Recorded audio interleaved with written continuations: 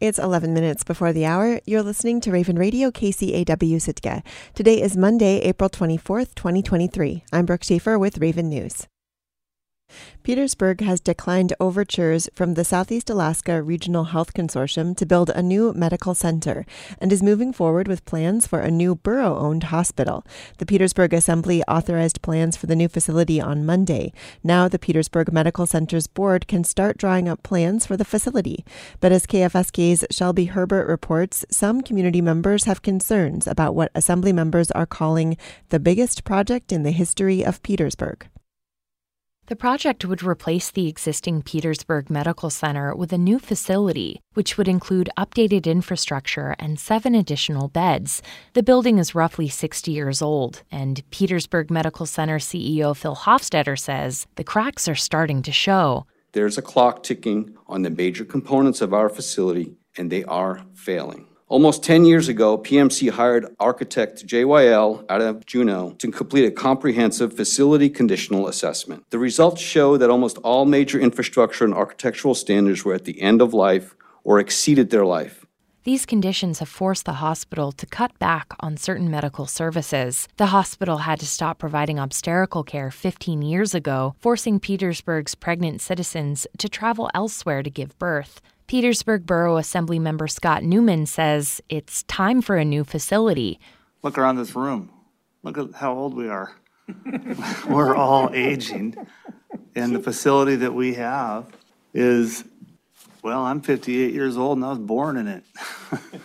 You know, my wife works there. I've heard stories for 30 years about things breaking down. The borough owns Petersburg Medical Center, but it's operated by a semi-autonomous board. Petersburg's hospital board is planning to source the $85 million necessary to build and outfit the new hospital from state and federal grants. But some community members still have reservations. Don Koenigs is one. He told the Assembly he's worried about what happens after construction is complete. He said maintenance and upkeep costs could burden the community. You need to figure out how you're going to own and operate that facility. I believe that should be presented to the public before you start moving forward with your site selection, getting a contractor. Asking dumb questions is much easier than correcting dumb mistakes. Koenigs asked the Assembly to seek approval from the public before they sign off on the project. My suggestion to you is to make sure that before you proceed with this project, you have the confidence and the vote of the public on what you're endeavoring to try to do before you authorize construction and selection of a site. Assemblymember Donna Marsh expressed similar concerns over operational and maintenance costs, and she said she thought the $85 million estimate for construction was optimistic. Sounds like a great facility, but I don't think it's going to fit in Petersburg because we cannot afford it. The concept is based on a lot of, if we get this funding, we can do this. I think that's shaky ground.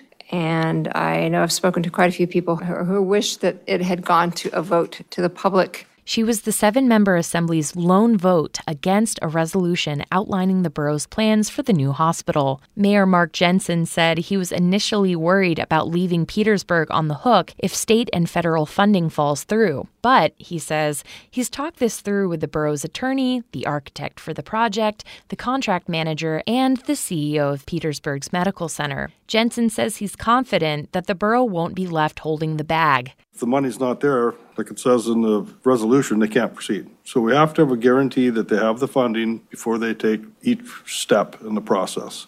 I still have reservations about this, but with this resolution, the way it's worded, I think the residents of this town are protected. Newman said he understood others' hesitation, but he said he knew how badly Petersburg needs a new hospital. Like other people have said, it's the biggest project in the history of Petersburg.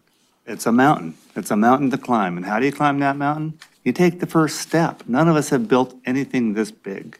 In other business, the Assembly unanimously accepted a $17,000 grant from the Alaska Department of Health and Social Services for new lab equipment for the existing Petersburg Medical Center. The grant will fund a microscope with a camera attachment. In Petersburg, I'm Shelby Herbert. The Alaska Raptor Center treats and rehabilitates over 200 injured birds each year, but not all of them can be returned to the wild. Some of these non-releasable birds get to join the center's Raptors in Residence team, where they help teach school kids about the natural history of raptors. KFSK's Shelby Herbert has more on the birds that visited Petersburg schools in the last week of March. Owlison the Owl and Jake the Hawk flew down from the Alaska Raptor Center in Sitka to Petersburg, but they didn't fly in on their own. They came on a seaplane with their human handlers. In the Petersburg Middle and High School auditorium, Jake perches on Jennifer Cedarleaf's gloved hand. Cedarleaf is the avian director for the Alaska Raptor Center. Jake is a red-tailed hawk, a rich brown bird with a pale belly and, you guessed it, a red tail. She intermittently feeds Jake chunks of raw chicken on stage, and then, to her audience's amazement, she pulls out a spray bottle and squirts Jake with water. Cedarleaf explains why. Why did you spray Jake with water? Explain yourself. So birds don't really sweat like we do. We get hot, we sweat. They sweat through their feet. He also was on an airplane earlier today and hasn't really had any water. They get most of their moisture from their food that they eat, but he's also eating chicken today, which is a little sticky. Sometimes helps distract them and helps calm them down and cool them down. Jake found his way to the Alaska Raptor Center in 2014. He was taken from the nest as a chick and raised by a 13-year-old boy. After 4 months, the family surrendered Jake to the Alaska Department of Fish and Game. In spite of the strap, or Jess, tethering his foot to Cedarleaf's glove, Jake periodically beats his wings in the air. Jake is completely capable of flying. The injury that brought him to the Raptor Center isn't physical, but behavioral. He can't hunt for himself because he's always relied on humans for food. Petersburg students had lots of questions about him. What do red-tailed hawks like to do? What do red-tailed hawks like to do? That's a good question. It's not one I can answer for sure because I don't know what they're thinking in their brains. I will say what they commonly do is sit in a tree. They spend a lot of their days sitting in a tree or on a cactus or on a skyscraper. They fly when they're looking for food or when they're traveling down south. And they do sometimes play. So not a lot of birds play, but red-tailed hawks have been seen basically passing a stick back and forth in a little game. That's Hannah Blank. They're an avian care specialist at the Raptor Center. They fielded some interesting questions from students. I see a hand in the back, yeah. Will it eat my dog? Will it eat your dog? How big's your dog? Little. Probably not. Not a red-tailed hawk. Bald eagle, maybe.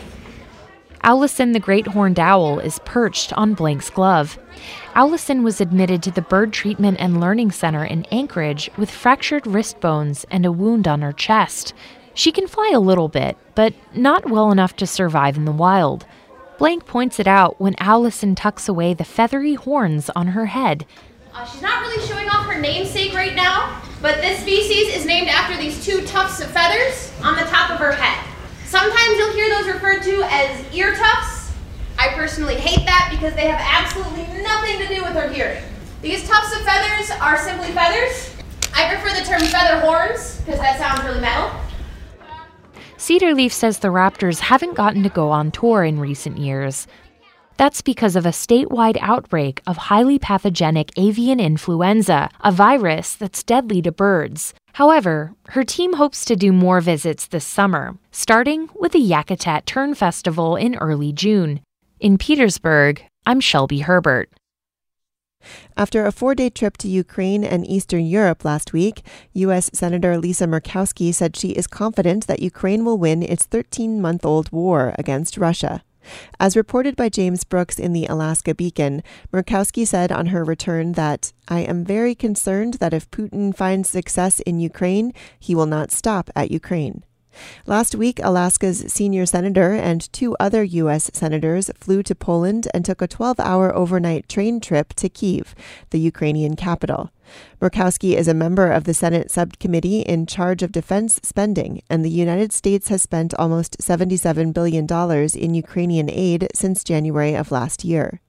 Officially, Murkowski's trip was one of oversight, determining whether Ukraine is spending that aid appropriately. But she also visited the nation's state-owned electric company and a group of Ukrainians who had received aid directly from Alaskans. She said she was most surprised by the way Ukrainians are continuing to live their lives despite the threat of Russian air raids and missile attacks. She said, "They're all going to work, they're doing their jobs and cleaning things up around them." Ukrainian President Volodymyr Zelensky himself left the same impression during a brief visit, Murkowski said. "He is very, very clear-eyed and absolutely determined. The people of Ukraine are as united as any people I've ever seen." Murkowski added that she's particularly grateful for the Alaskans who have welcomed Ukrainian refugees into their homes. Almost 1,000 Ukrainians have arrived in the state, and she was scheduled to meet with some of them in Anchorage last Friday. I'm Brooke Schaefer, and this has been Raven News. And now taking a look at the weather for Sitka for today, Monday, April 24th, 2023. Today, showers mainly before 4 p.m. High near 44, south wind around 15 miles per hour. Chance of precipitation is 90%. New precipitation amounts between 1/10 and 1/4 of an inch possible. Tonight, showers, lows around 38, south wind 10 to 15 miles per hour. Chance of precipitation is 90%. New precipitation amounts between 1/4 and 1/2 of an inch possible. You're tuned in to your community radio station, Raven Radio, KCAW, Sitka. Good morning.